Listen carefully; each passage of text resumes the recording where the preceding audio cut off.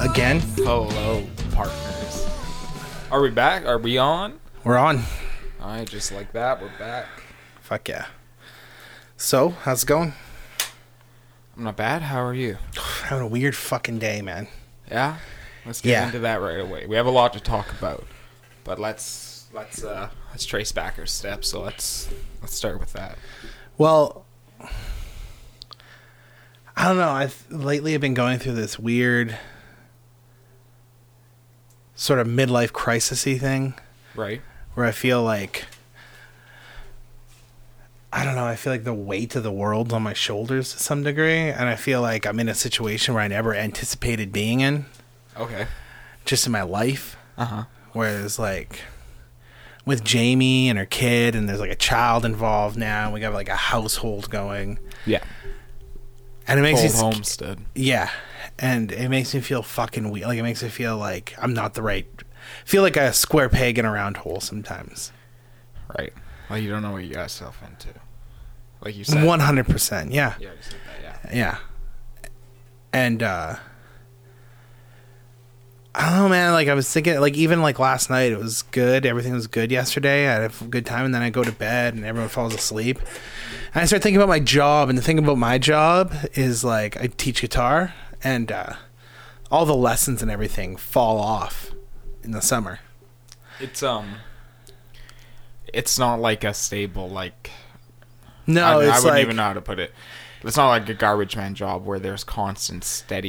Yeah, it's not like... I don't get a salary. I get, like, a check based off of the number of students I have at any given time. Yeah, like, it's not... There's not, unfortunately, like, a high demand. Yeah, but I love the job. Yeah. Right now there is. Right now there's... Yeah. During these months is good.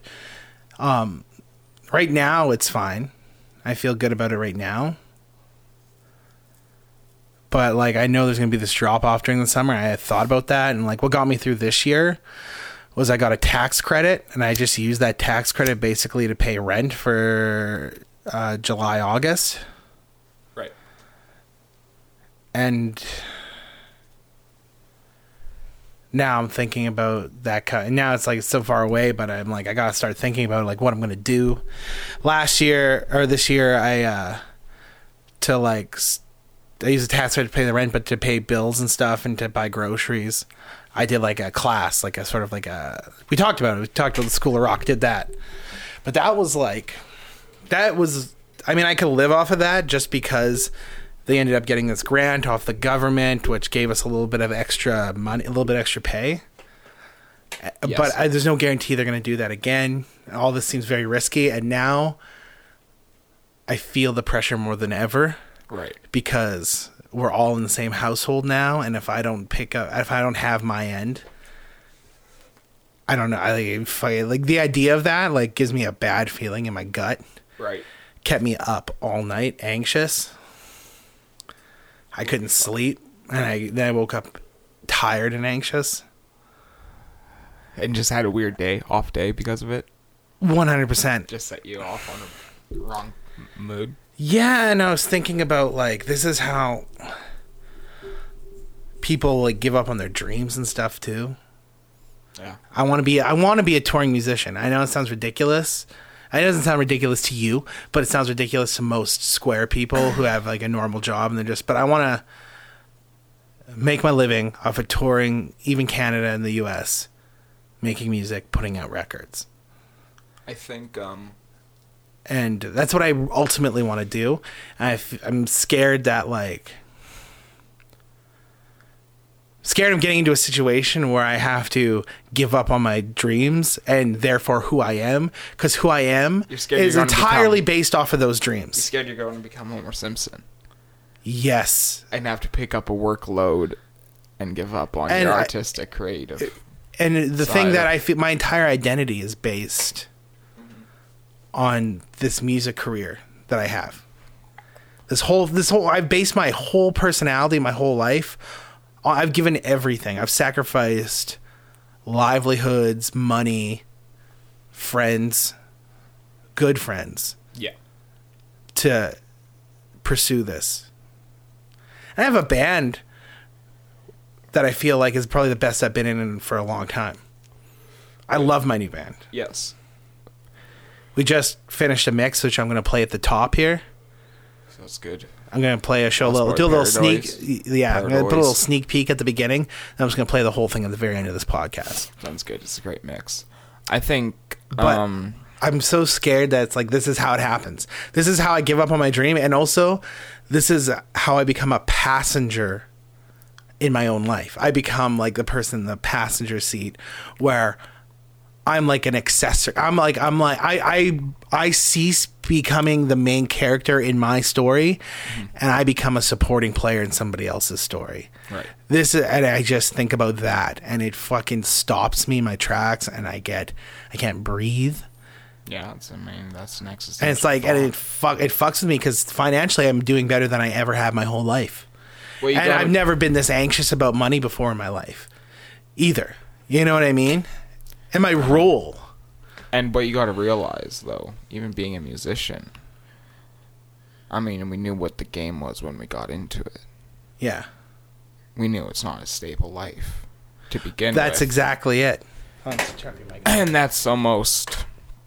I can just talk louder if it'll work. Yeah, it'll work. I'll just project a little more. I'm just making sure. I had to make sure you're getting picked up. Sorry, go ahead. Let me project. We knew what we were getting into at the start of this. I mean, we know what the unstable life is. But now I'm dragging other people into it, and it doesn't feel fair. I'm dragging Jamie and her kid into it, kind of. And I don't think you are. I think you guys, it's a relationship. I don't know if she knows what she signed up for. I tried to tell her, but based off of conversations and fights we've been having lately, it doesn't feel like she knows what she signed up for. Well, I mean, that's something that you have to talk to her about. I mean, I don't know. I don't think that's anything I could give you for the podcast. What I can give you, though, I know, I'm just being honest. What I can give what you, I'm feeling right now. What I can give you is just support in what you're doing. And support in that. Don't give up, because we knew what the odds were. And part of the fun is going down with the ship. Yeah. Part of the fun of being a pirate is knowing that one day the law is going to catch up to you and kill you. And you're going to have to go out with your mates. Right. I mean, one day we're all going to have to fucking... We're going to have to ride that highway while Freebird's playing in the background and the cops are at the end of it. As corny as it is, highway to hell is a great way to put it. Yeah. I mean, when you choose this pathway and you choose this lifestyle, you're choosing moments like that. And yes, you've got yourself part of my into vasectomy too. And you've got, like, that's part of why I got a vasectomy, is because I'm like, right. I can't make a kid and then drag them into this. And you got yourself into partly domestic relationship, but it's not like that hasn't worked in the past with a lot of people either. It's not like musicians haven't made that work either. Yeah, you know, hardcore musicians, and it's going to be rocky. But worrying about money, you know, even though it's the most you've worried about money in your entire life. Even though it's the most money I've been making in my entire life. It's not the first time you've ever had to fucking worry about money. Yeah. And that's for sure. Yeah. Maybe it's just, I think, like you said, anxiety is of everything piling up and causing, you know, every little anxiety to pop out even more. Yeah. Yeah, I've been anxious. I've been fucking on edge. And I think the best thing to do, I think the best mindset to almost have, and this is weird because it's not something that I would tell someone. It's not something, this is why I wouldn't be a good speaker at a school, because this isn't something that I think a kid would understand. Most kids would understand. And maybe it's something I shouldn't say. But I think you get what I'm saying. And you know how I talk, you know how I speak. You know all the parables I use. But it's like you have to embrace that live free or die young outlaw life. Right. Not in all ways. I mean, you got to maintain your health. You got to do all this stuff and that. Right? Mm-hmm. But when it comes to your art, you got to see it in a way of like, this is your ship and you're the captain. And that boat may sink. And you got to ride it down. And you know, you got a posse to ride it down with. Yeah. Big time. I mean, you got people to write it down with. And you did not jump in, but you do have a lot of stuff now. You got a house. You got this girlfriend with kids and stuff like that, you know? And you are very domesticated in a lot of ways.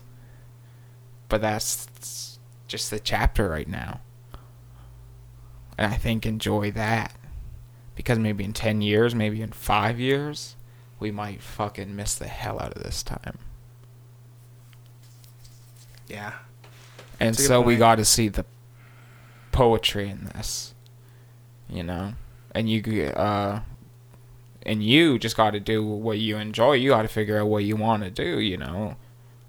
And maybe cut things out that aren't working and bring in things that are. Yeah. You know?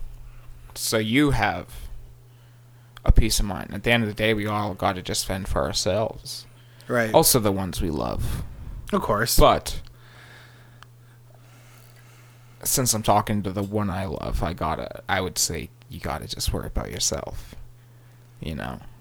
And not so much the ones you love. Mm-hmm. You know? I almost feel like you harness such great talent and shit. That's such a bad way to put it. You harness such great talent and potential. That for you, my message, and for a lot of people, I would say is don't worry about the ones you love. You know, worry about yourself. I think there are people like that. And I think there are some people who have to step back and worry about the ones they love, you know. Mm-hmm. To an extent, everyone's always going to worry about the ones they love. Everyone's going to, any person who's not a sociopath. Right. Any person. Of course. Like, you can't help it. Yeah. Any person with emotions and, you know, empathy will worry about ones they love. But I think you got to just ride your back on this wave of being a musician and see that as your story arc. Hold that as your story arc. Don't be like your story arc's changing into this domestic guy. Look at your story arc as a whole as this musician, who now this musician has a bunch of fucking responsibilities and he's trying to hold that up as well. Right. Try to romanticize yourself as much as you can in your head. You know? That's a good way of putting it, because if you don't romanticize what you're doing, I feel like, especially the kind of life I live, things get so depressing and so bleak and so gray so fast that, like, I was listening to this thing, I can't remember who said it, but it's true. Is they're talking about this movie, you know, the movie where that soccer team like goes down in Alaska? Oh yeah, based on the true story, Hunger or whatever. Yeah, I don't know if it was that movie or another movie where Anthony Hopkins was just talking about people who they're stuck in survival situations like that. Yeah. Where they're stranded and they gotta survive. Anthony Hopkins is saying this. He's talking about his character talking about in some movie where he's like, what kills them is guilt. Right. Because they sit there and they feel guilty about getting themselves in the situation in the first place. They feel so guilty and so like, I wish I would have done this differently or that differently, that it immobilizes them. Mm-hmm. And that's what kills them, is their lack of action. It mobilizes them, they get depressed and they get immobile, and that's when they die. They give up and they die. That's great. And it's like, I love that. That's great. Yeah, and that's from that movie. I don't know if it's that movie. I just know someone told me. You got to show me that scene later with Anthony Hopkins. I heard it on a podcast. I didn't even see the scene. But that to me is like, if you don't romanticize your life to some degree, especially living this life, that's what happens. You get immobile, and that's when you die. Absolutely. And if you only look at things with like shit colored lenses, and you're like, I'm just a loser, being a loser, and I'm living a loser's life, I should just give up and live a life of mundane boringness. Especially because it's the safest route. Also forces that maybe we weren't always conscious of leading our decisions. Like our heroes. Right. Were all people who lived in despair for the most part. Right. A lot of them. Yeah. A lot of them. Keith Richards was a fucking millionaire. A rock star. He didn't live in too much despair. He had despairing moments, I'm sure. Yeah. But Johnny Thunders.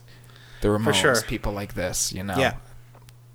Or people who lived in despair. And part of the reason why I love them is because they were sad people. Yeah. Who lived this gritting life of always constantly trying to fucking be a motherfucker that ice skates uphill.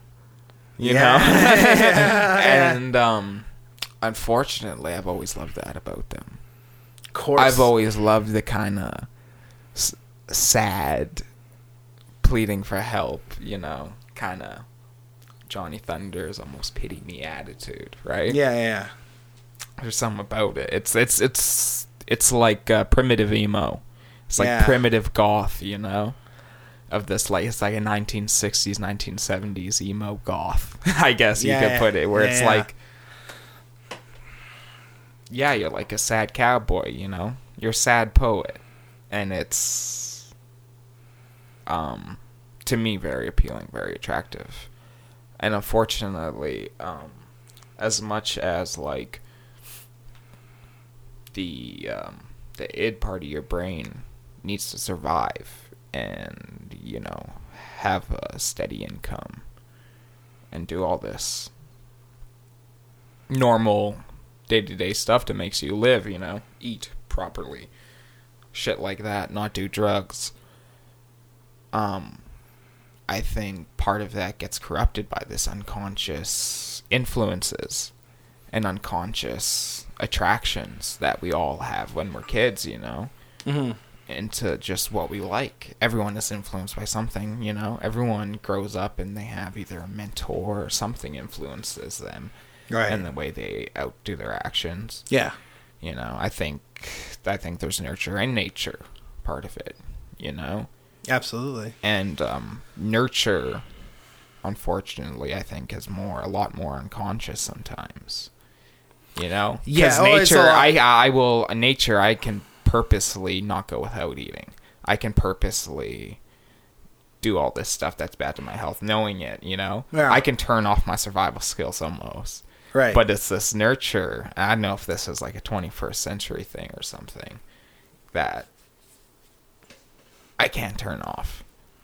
This growing up idolizing rock stars. You know? And idolizing tragic figures, and almost like if your story's not tragic, then it's not worth it. Tragic artists. Yeah, if it's not, it's almost like when people do get success, it's like, oh yeah. Motherfuckers. Yeah. Piece of shit. Yeah, pieces of shit, you know? Getting fucking success. Yeah. And so I think a part of that, I don't know, on the podcast, like right now, it's easy to do that. But yeah, it's hard to remember that on a day-to-day basis. But I think that does play a role in our psyches. Yeah. Yeah, absolutely. I'd say so. But yeah, I think that my biggest advice would just to be put everything in the music. Live your life, you know? Yeah. And just readjust your story in your head. Mm-hmm. You know, as a rock star who's in this situation. Not the person who's in this situation trying to be a rock star. Right. That's the thing. I never want to make... Another thing that, like, another weird existential thing is, like, I never want to make decisions out of fear of, like, stability or something like that, and just, like, then become someone I'm not. Yeah. Become the Homer Simpson, right? Yeah, or become like just a lame musician because I'm just trying to make safe decisions every turn. Instead of making instead of making like being true to myself and taking risks and making art that I like, I make artistically safe, lame decisions because I'm scared. Right. I'm scared for my job or something. You know what I mean? Or like you know, there's lines I don't want to cross where it's like, even with my job, like if they ever asked me to stop doing this for my job, I don't know if I'd have a job because it's like this podcast is it's become a part of me. You know Absolutely. What I mean? You know, and I never want to compromise that. And if I compromise that, then what's next? And how long do I keep compromising before I'm just not me? And you ask yourself, how real are you when it comes to decisions like that? You know, you ask yourself, like, what would Bob Dylan do? You know, when it comes to possibly bad outcomes of shit. And I hate it. It's driving me I'm crazy, and me and Jamie are fighting over stuff like this, and it sucks. Because to her, she's got one objective, and that's to like live a happy life with her kids and stuff like that. As to where like I got this whole other, it's almost like another life. There's fame and there's fucking bunch of shit. Glory. There's a bunch of shit where I'm like, I want to tour the world as a musician, and I want to write. I want to make like she's worried about like getting Zoe like raised right and her graduating, and I'm worried about like trying to make like a hit song, like wanting an album that everyone will remember. Impacting the world. Yes. I want my, and it's like, it's a weird, it's fucked up. Like, it's like, I sound like such a child when I argue with Jamie because I'm like, my songs are like my kids. Right. And it's like, in a weird way, I think like they're better than, if I were to have biological kids, I think my songs would be better anyways. So that's why I don't want kids. You know what I mean? Because I feel like when I write a good song, it's almost like the best parts of me get continued on in that song. Yeah. As to where who knows what kind of personality my fucking kid will have. Yeah. Hitler's dad could have been a great guy and no one would have ever known. Yeah. You know what I mean? Like, like you don't necessarily get to choose what your kids are going to be like. No. I understand. And it's like, I just want to make some good art before I die. I want to make some art that people will remember. Even like Johnny Thunders and stuff like that, guys who never made it really, were never famous, but they're going to live far beyond their death because like they've just influenced so many people. They're part of me. Yes, exactly. You know, they live on through people like us. Yes. And we want to be that, and we want to live on through other people. Yeah. I don't know, man. Also, death scare, like the idea of just dying too. Yeah. I hate that. I don't like the idea of lights out. Dying's a whole different thing. Yeah. As stressed as I am right now, it's like, it's fucking weird, man. I was listening to this other podcast. I was listening to Harmontown. They're talking about like, what do you visualize your heart as? Kind of like, not as like a real heart, but like when you think about your heart, like your feeling center, you know, and like where you process your emotions, like what is it? You know, what does it look like and what does it do? And especially lately with I've been so depressed lately that I kind of like, I was thinking about that question because just listening to the podcast, I was like, my heart almost feels like a factory for processing emotional pain right now. It feels like that's all it's doing. Right. It's just taking out emotional pain and it's trying to process it in a way that's like letting it out slowly instead of letting it build and explode. Like, yeah, I don't know, man. Like, what does your physical heart do? No, just like your metaphorical. Okay. You know? Like, well, what do you picture it as? What do you visually see? Almost like organic globule, almost like the blob. And it's just like intaking pain. And it's like one of those things where it's almost like a regulator, there's these pieces of equipment for guitar amps, for vintage guitar amps, because they got weird voltage needs and stuff. And they're so sensitive. If you get like an electrical current that's too high, it can wreck the components in the amp. Yeah. So there's components that you plug into the wall, then you plug your vintage amp into the wall, and all it does is regulate the electricity going into your amp, so it comes out at the perfect amount of electricity. Yeah. I feel like that's what my heart is, where I'm just taking so much pain all the time, so much anxiety and pain and depression, and it's just processing it so it all comes out evenly instead of all coming out at once and destroying me. Right. Or making me do something that destroys my relationship or my friendships with people. Is there any light? I don't even think about that. I just think about like that's all my heart's been doing lately. When you picture it, is there any light? Can you see it? What color is it? I don't know. It's like purple, I guess. Like a dark purple. Yeah. And it's just like, it's funny. And then someone else, an organic color. Yeah, and it was someone describing depression. I was like, oh, he nailed it. And it's just like, it feels like pain's just slowly leaking out of me. Yeah. Constantly. It's like, that's it. That nails depression. Yeah. Where I just feel immobile, like I can't do anything. And I want to get out of bed. I don't want to talk to anybody. Yeah. And it just I just want to feel this pain slowly leak out of me. And I think a lot of people express it like that, even to a religious sense. You know, people expressing demons as just an output of negative energy and stuff like that. Right. That's a good way of putting it. Yeah, yeah. You know, I feel personifying it. Yeah, I feel like. I wonder if I wonder how much of that old time religion stuff was just a way to visualize and process stuff like depression and anxiety. Oh, I'm sure tons of it was. Yeah. But my point is that I feel like that's a wide idea. So yeah, I feel like that holds true to depression, something like depression. Yeah, fuck that. So anyways, that's I've been going through. I was like, fuck, I haven't podcasted so long. And one thing is like, I want to get you. That's a nice I like kind of not surprising you, but just getting home, and be like, let's podcast, because then I can just get this stuff out on the air. I hate one of the reasons why I haven't podcasted in so long. I feel like is because like we're always around each other now. Yeah. So I feel like weird going on the podcast, be like, so this happened, and you being like, yeah, I know, I was there, or you've told me this already. You know what I mean? Right. But we watched. Go ahead.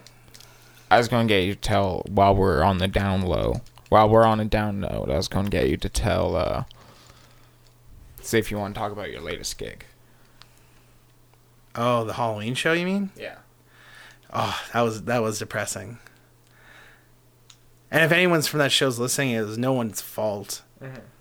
But it was like, we went to this Halloween show, we got all ready. I got into a fight with my girlfriend, of course.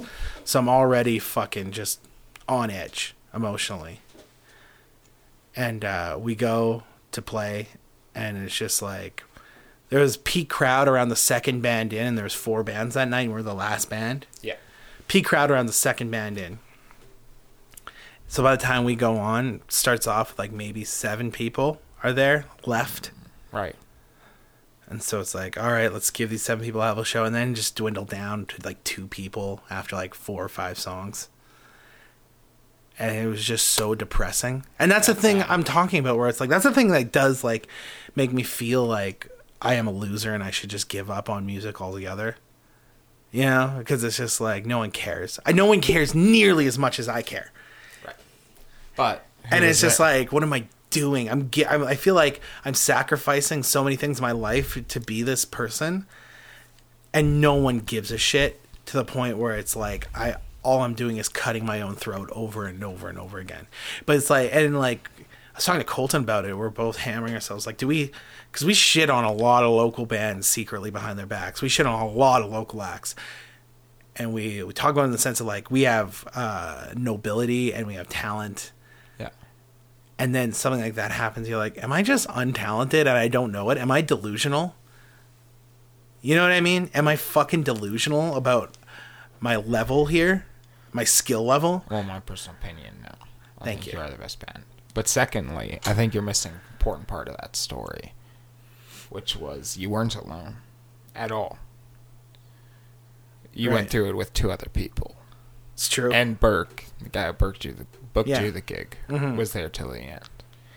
You had a posse. Yeah. And like you said, you were talking about Colton about the exact same thing.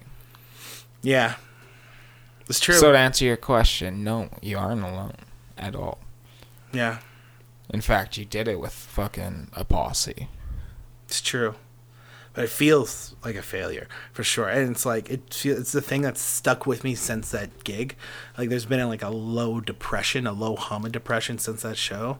And it's going to stay there until I do a successful show. Another gig, the next gig. That works. Break the cycle. Yeah. Absolutely. Speaking of posses,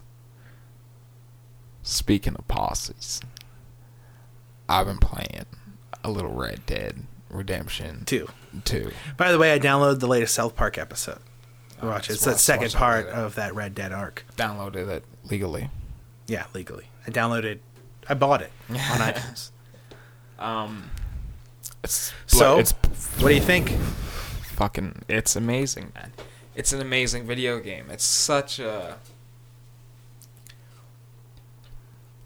next level leap. It almost feels like playing a game at the start of a next generation of shit.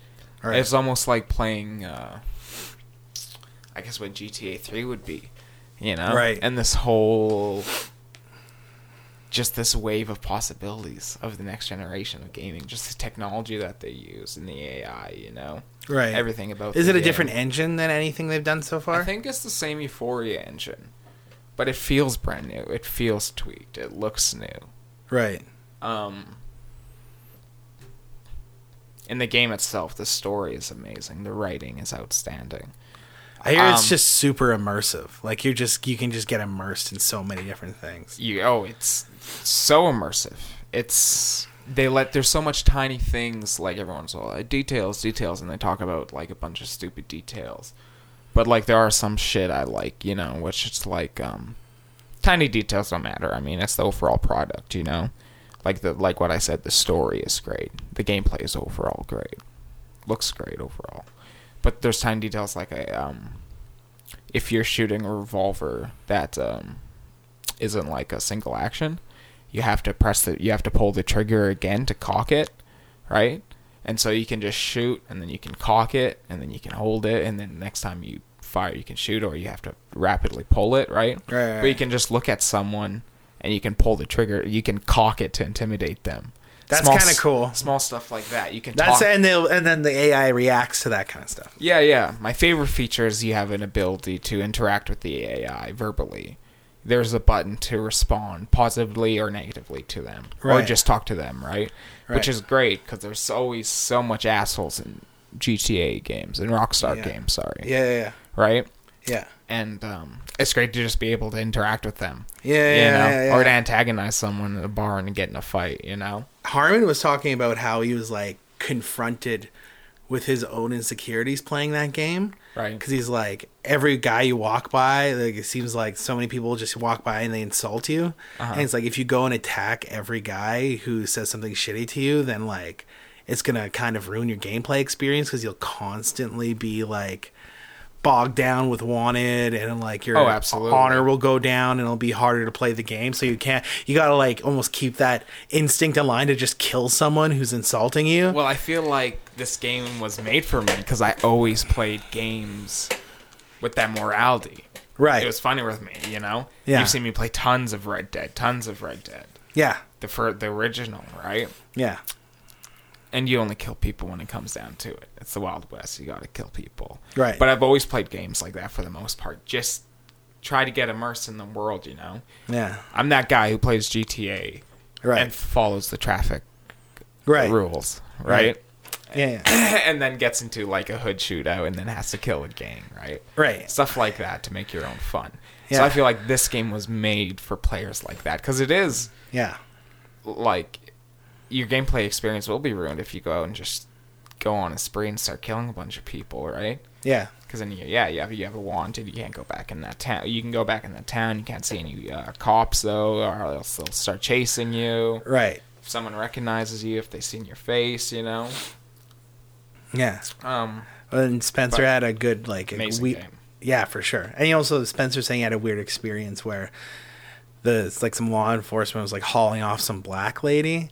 And she was screaming help and how she didn't do it. So he's like, oh, this is the game telling me I should rescue her. Yeah. That she's innocent. So he goes to rescue her and he ends up having to kill the people bringing her in. And he has to kill a bunch of law enforcement and stuff.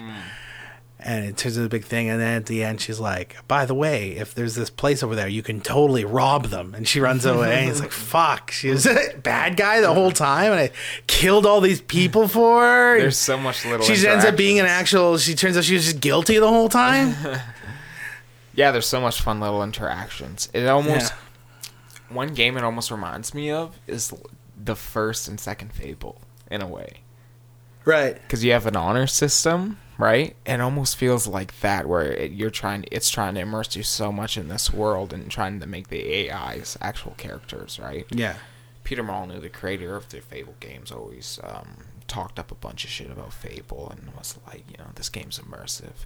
You're going to cry when a character dies in this game. Shit like that. Right. He really talked up like how... just fucking fluffed his own games up, right? Right. And it almost feels like that without the fluffing up, but it feels like that where it reaches so much points, but I can also see how ambitious it is. Right. Even though it's such a game that achieves so much, right? Yeah. I'm looking at it as such an ambitious game of like what they want to do next and what they can do, Yeah. And it's absolutely amazing. and I love dusters too, so it's fun. It's great. Yeah. It's right up my alley. Have you used the pirate sword you found yet? Oh yeah. Is it good? Is it fun? Oh, yeah, I used it once. I was going through the woods with this writer. This writer that the original... Someone else in the game likes, right? Yeah. One of your friends in the game is fond of him, and you run into him. And he goes on this thing, and there's a bunch of hillbillies in the forest that brutalize people, this gang. Right. And he gets captured, and you have to run up. And I ran up, and I just pressed the equip gun button. And I pulled out my sword instead of my gun, right? Yeah. And so instead of pulling out the wheel and shit, I just had to go, and it was great. I felt like a pirate out of a movie, right? Yeah. My character looks like a fucking pirate. I got this open up shirt, and it's great, and I'm slicing and dicing. It has a great sense of, yes, it's immersive and it's realistic, but it wants you to make it feel like a movie. Yeah. You know, it has gun sounds that are like, pew!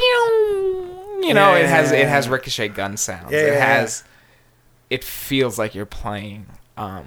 It doesn't feel like you're playing a spaghetti western. It feels like you're playing like Butch Cassidy, right? A calm, Midwest western. Yeah, where you take the time and breathe in the flowers. Yeah, but yeah, it's absolutely fantastic. I can't wait till the online starts up and I can fucking run a posse with my friends and fucking go fishing, whatever. Yeah, man. It's simple stuff like that that's fun in the game. Yeah, absolutely. Oh, that's cool, man. What else did we do? Oh, dude, I wanted to talk about, because last night we finally watched The Devil's Rejects, Max. I never watched House of 1,000 Corpses, but I watched Devil's Rejects. And I just had some thoughts about it that I wanted to throw at you. I've been talking this movie up to you for years. Yeah. Years I've been talking this movie up to you. Yeah. Wanting you to watch it. Yeah. You finally sat down. Yeah. I got some theories about it that as a person, I'm going to throw at you as a person who's loved this movie for a long time. Right. As a person who just saw it fresh to it. Yeah. I have like some theories about it maybe. Okay. Or I have a theory. I have a single theory about it I wanted to throw at you, see how you react to it. Okay. Did you dig it, first of all? Loved it. That was so good. So fucking good. Yeah, it's fucking dope. Yeah. And based off the little I know from the movie that preceded it,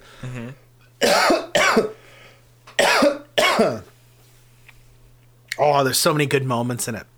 Yeah. That party scene when they're at the whorehouse, one of my favorites. To Rocky Mountain Way, and then that thing when the pimp sets up his friend, and he's sitting there, he's smoking a joint. He's like, any port in the storm, he's just sitting there smoking a joint. I love that scene for some reason. It's a total exploitation movie. Oh, that moment doesn't remind me of an exploitation moment. It feels like a real moment where he's sitting there doing blow with his friend, and his friend takes his blow with him, and he's like, fuck it. Any port in the storm, he lights a joint up, and there's just a moment where he's just sitting there smoking a joint. It's fantastic. I get what you mean by exploitation. I just mean like there's so much emotion in that movie. Yeah, man, absolutely. Like you said, even that scene, it's such a nice, warming scene. It is. It is. You feel like you're hanging out with friends. Yeah. It is. It is so weird, and then especially after all the shit that's happened, it's such a nice break. Yeah, it is interesting how the characters I guess. Do you want to just give a quick synopsis so then I can just comment on it? Yeah, Devil's Rejects. I'm just gonna get some water while you do that. Okay, sure. Yeah, Devil's Rejects, follow up to Rob Zombie's House of 1,000 Corpses, is horror movie set. I'm pretty sure it's set in the 70s too, early 70s, 74, something like that. It opens up with the Firefly family, the family from the first movie, just like. Your typical Texas Chainsaw Massacre doppelganger family. They get raided by the police. The sheriff in the first movie, who gets killed off by the family, his brother's seeking out revenge. So his brother's this big badass Texan. He comes and raids the farmhouse, shoots up the family. He kills one of them or two of them. He captures the mother. A couple of them escape. The two that escape, though, are Otis, played by Bill Moseley, Chop Top in Texas Chainsaw Massacre 2, classic. Right. And Sherry Moon Zombie, which people are annoyed by. But I enjoy her in this movie and other movies. I enjoy her. I like her. I enjoy her campiness. I like a little butt crack, dude. Oh, Rob Zombie is constantly showing off his wife's ass in this movie. Never misses a chance to do it. Any chance he can do it, he puts it in the edit. Any chance, that sick fuck. Yeah.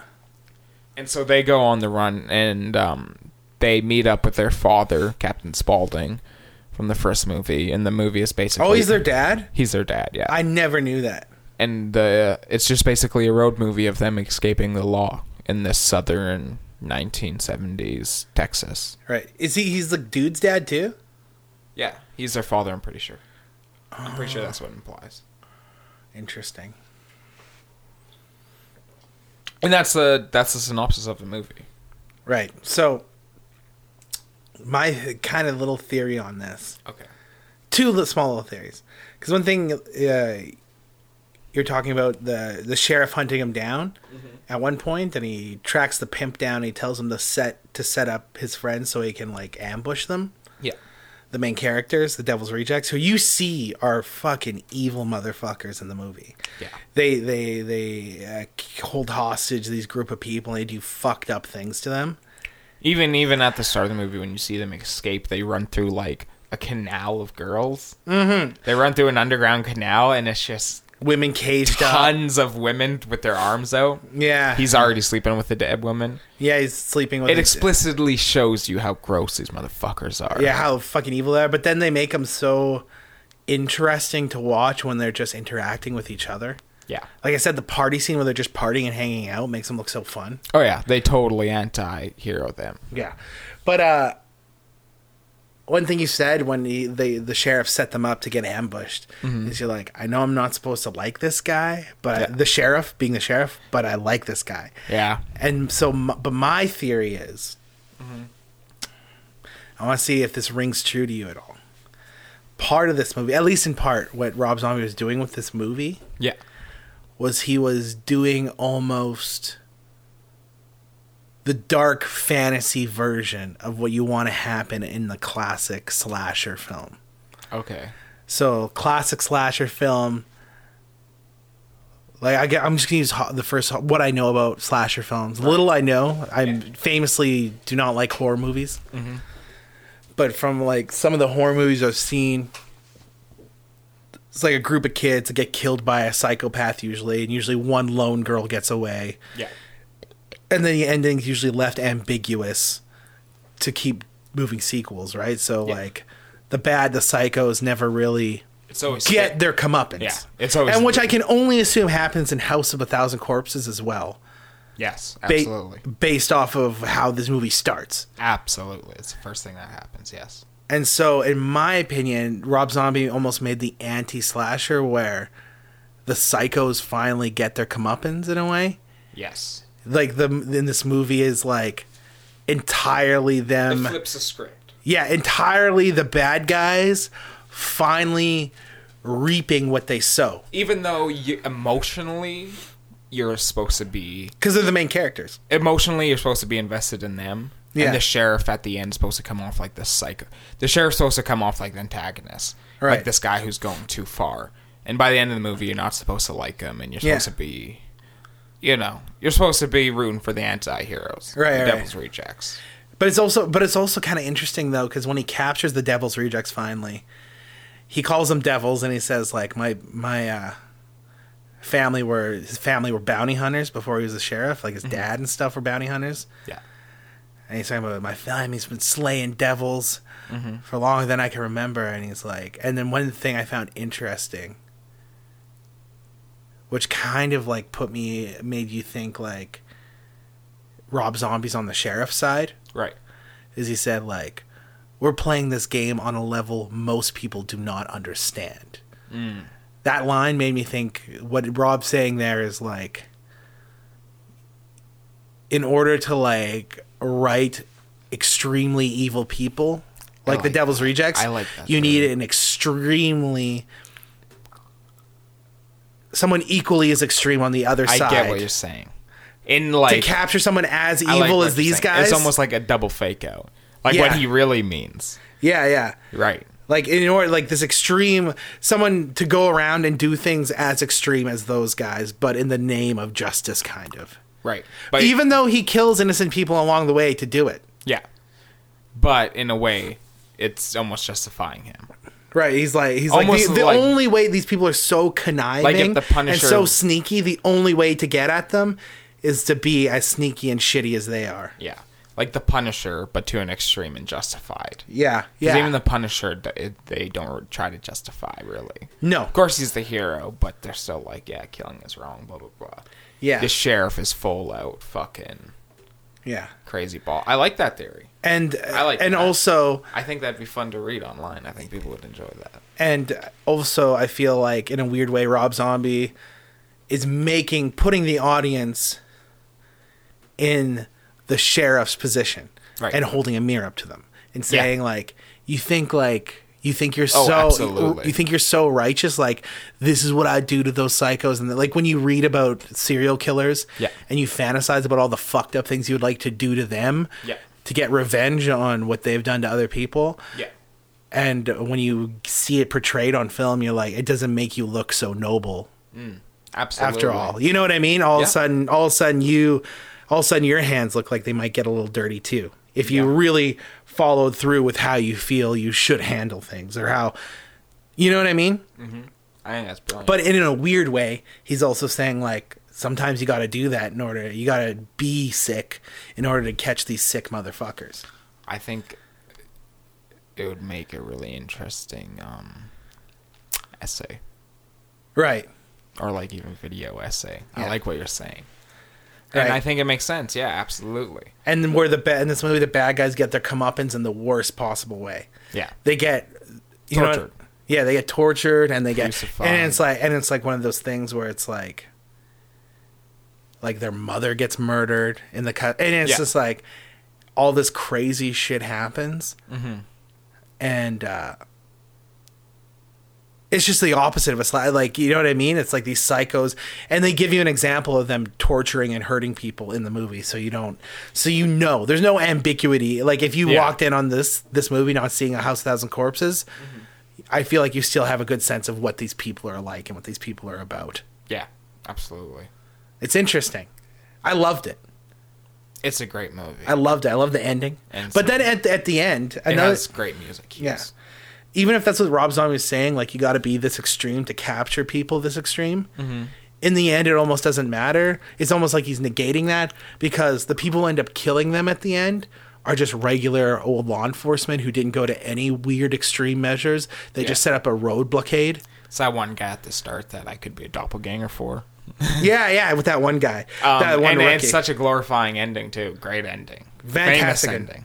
Fantastic ending. The music cues in Devil's Rejects are fucking great. Yeah, From the starting to the Allman Brothers. Yeah. Oh, the Fantastic. music is one of my favorite parts of the movie. Yeah. It's like so, and the grain in it, like, I wonder if he shot it on real. He must have shot on real film. Yeah, I think It looks like film. I think he did shit to make it look degraded, though.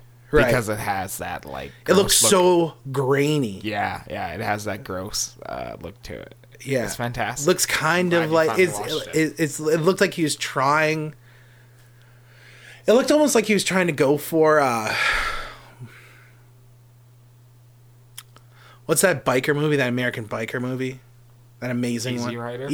He's trying to make it look like Easy Rider, but his cameras and everything were so clean that it just looks a little cleaner than Easy Rider.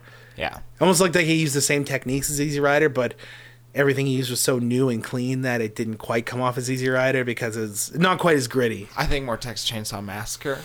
Oh, I haven't seen Texas But Chainsaw, I get what you mean. It has that 70s Southern feel to it. yeah, Of like 16mm too. yeah, Yeah. Devil's Rejects is fantastic. I'm glad we watched it. Every scene's fun. Yeah, very fun movie. It's a fun Every movie scene is too. like such a fun scene One to of watch. my favorite scenes is when the sheriff calls in the Groucho Marx expert Yes, to yes. get information on the devils, and he's going off about Groucho Marx and stuff, and he goes off and he's like, one of the sheriffs is like, let's bring in Groucho, because they're all the characters are named after Groucho Marx characters. Yeah. And he's like, Groucho Marx is dead. Fucking Elvis died 3 days before him, took all his pride, motherfucking Elvis. And the sheriff just gets all intense immediately. He's like, don't you fucking speak about the king in my presence like that. What does he say? He has a great, He has a great Don't line you about ever speak about... He has a great speech about how he's like, if you ever talk about Aaron Elvis Presley like that in my presence again, I will shoot you. Or something like that. Something along those lines. I will fuck you up. Yeah, it's just such an extreme, over-the-top, awesome scene. No, it's funny? Huh.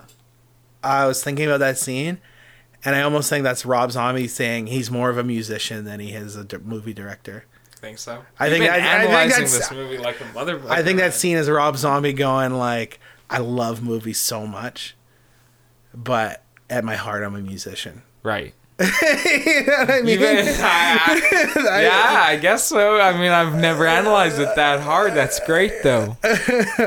I always took it just as a fun ass fucking scene. One of these. Also, I think it's his. He probably enjoyed shitting on critics because it's like the critics such like a weird, fucking like annoying, just an annoying, overanalyzing character. Yeah, I think that might be part of it too. And he just wanted to take a shit on movie critics. Yeah, and I think it's also just playing on the cliche, good old Southern boy.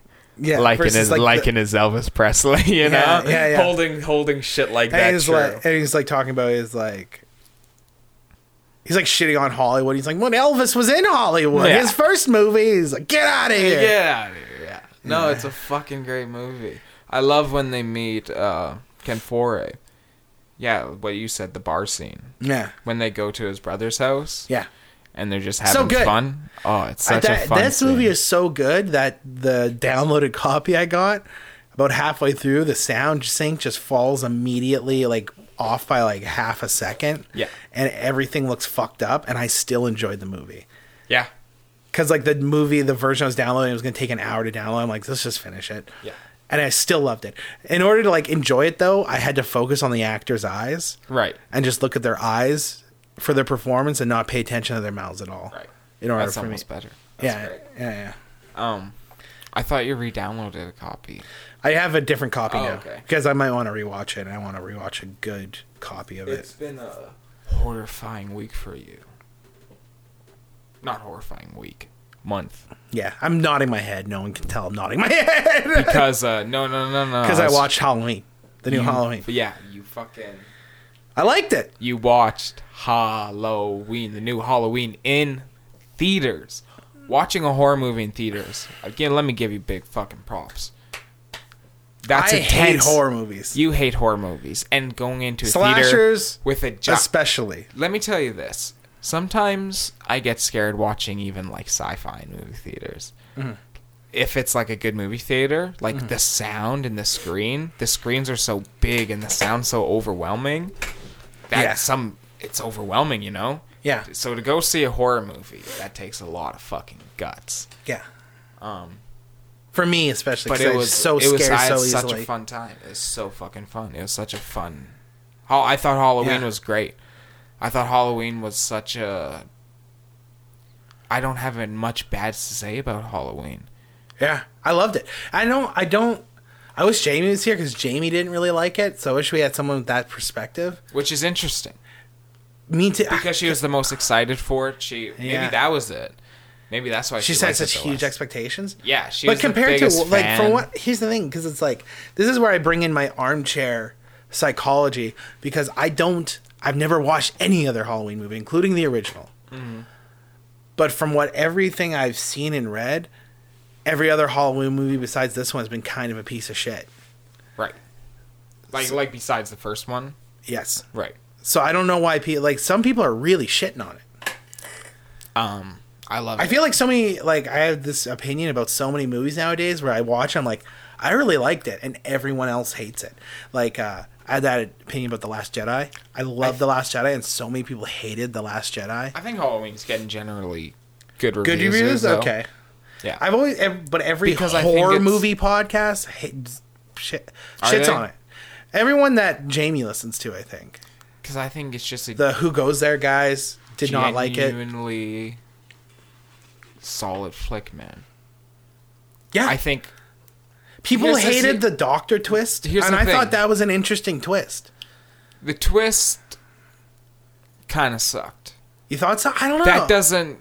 Is that like a classic horror movie twist or something that I'm just not aware of? Because, I just thought it was unnecessary. Right. I was just like... I just thought it served a purpose and it was kind of unnecessary. Right. I don't think it ruins an entire movie. Right. At all. And I think the movie was so just solid on all points. Right. I think if you're a fan, it has enough callbacks to the original, which is cool. Right. I think if you're new, like you... Even callbacks to the sequels, apparently. Yeah, and it's... That it negates. Like, this movie, I feel like it's pretty brutal, but I feel like this movie you could, like, watch with your, like, 13-year-old kid almost. Because it does restrict so much. Right. That it's almost like you could watch it with, like, your 13-year-old kid or something, you know? Yeah. And, like... a slightly younger kid, you know, for the movie. And it would be a fun time. And, because that's the thing, it's just a fun movie. Yeah. The callbacks to the original are cool, yeah. But I think from just starting new, it nails everything. John Carpenter's soundtrack is dope. Yeah, absolutely. The cinematography is great. I loved how it looked. Michael Myers is a fucking monster in this. It starts out with him going... That spree he goes on. Yeah. I love that spree. That, like, trick-or-treating spree he goes on, pretty much, where he's just going house to house, randomly killing everyone, is fucking cool. Yeah. It's cool. I agree. Like, he goes in, he kills the first lady, and a lot of the kills, what I dug about it, were an old-fashioned off-screen, you know? Yeah. It didn't try to gross you out or nothing, you know?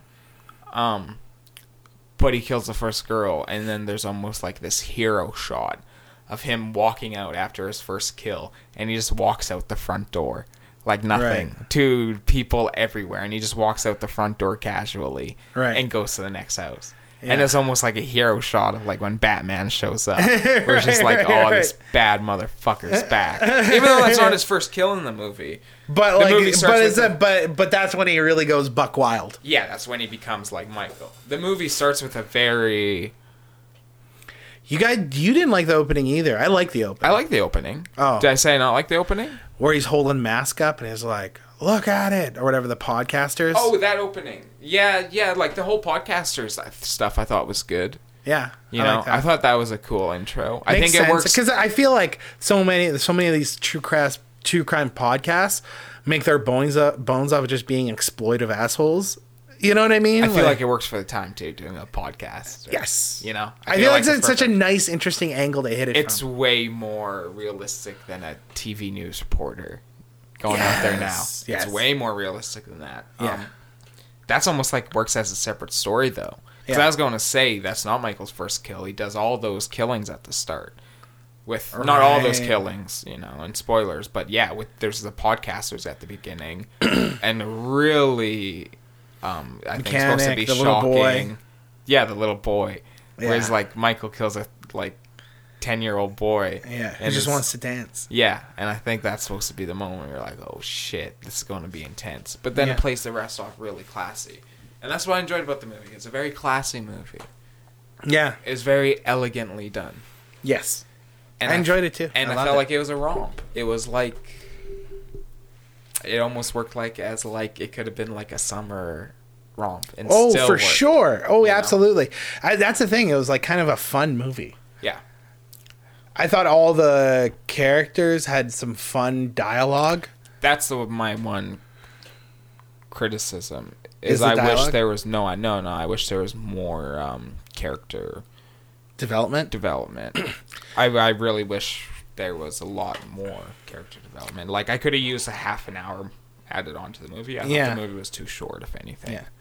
I loved... My favorite character in the whole thing, I told you this, is there's this black kid. This little young black kid. He's like probably like 10. The show-stealing black kid, yeah. I thought he was so good. And this is coming from a guy... I am annoyed by child actors usually.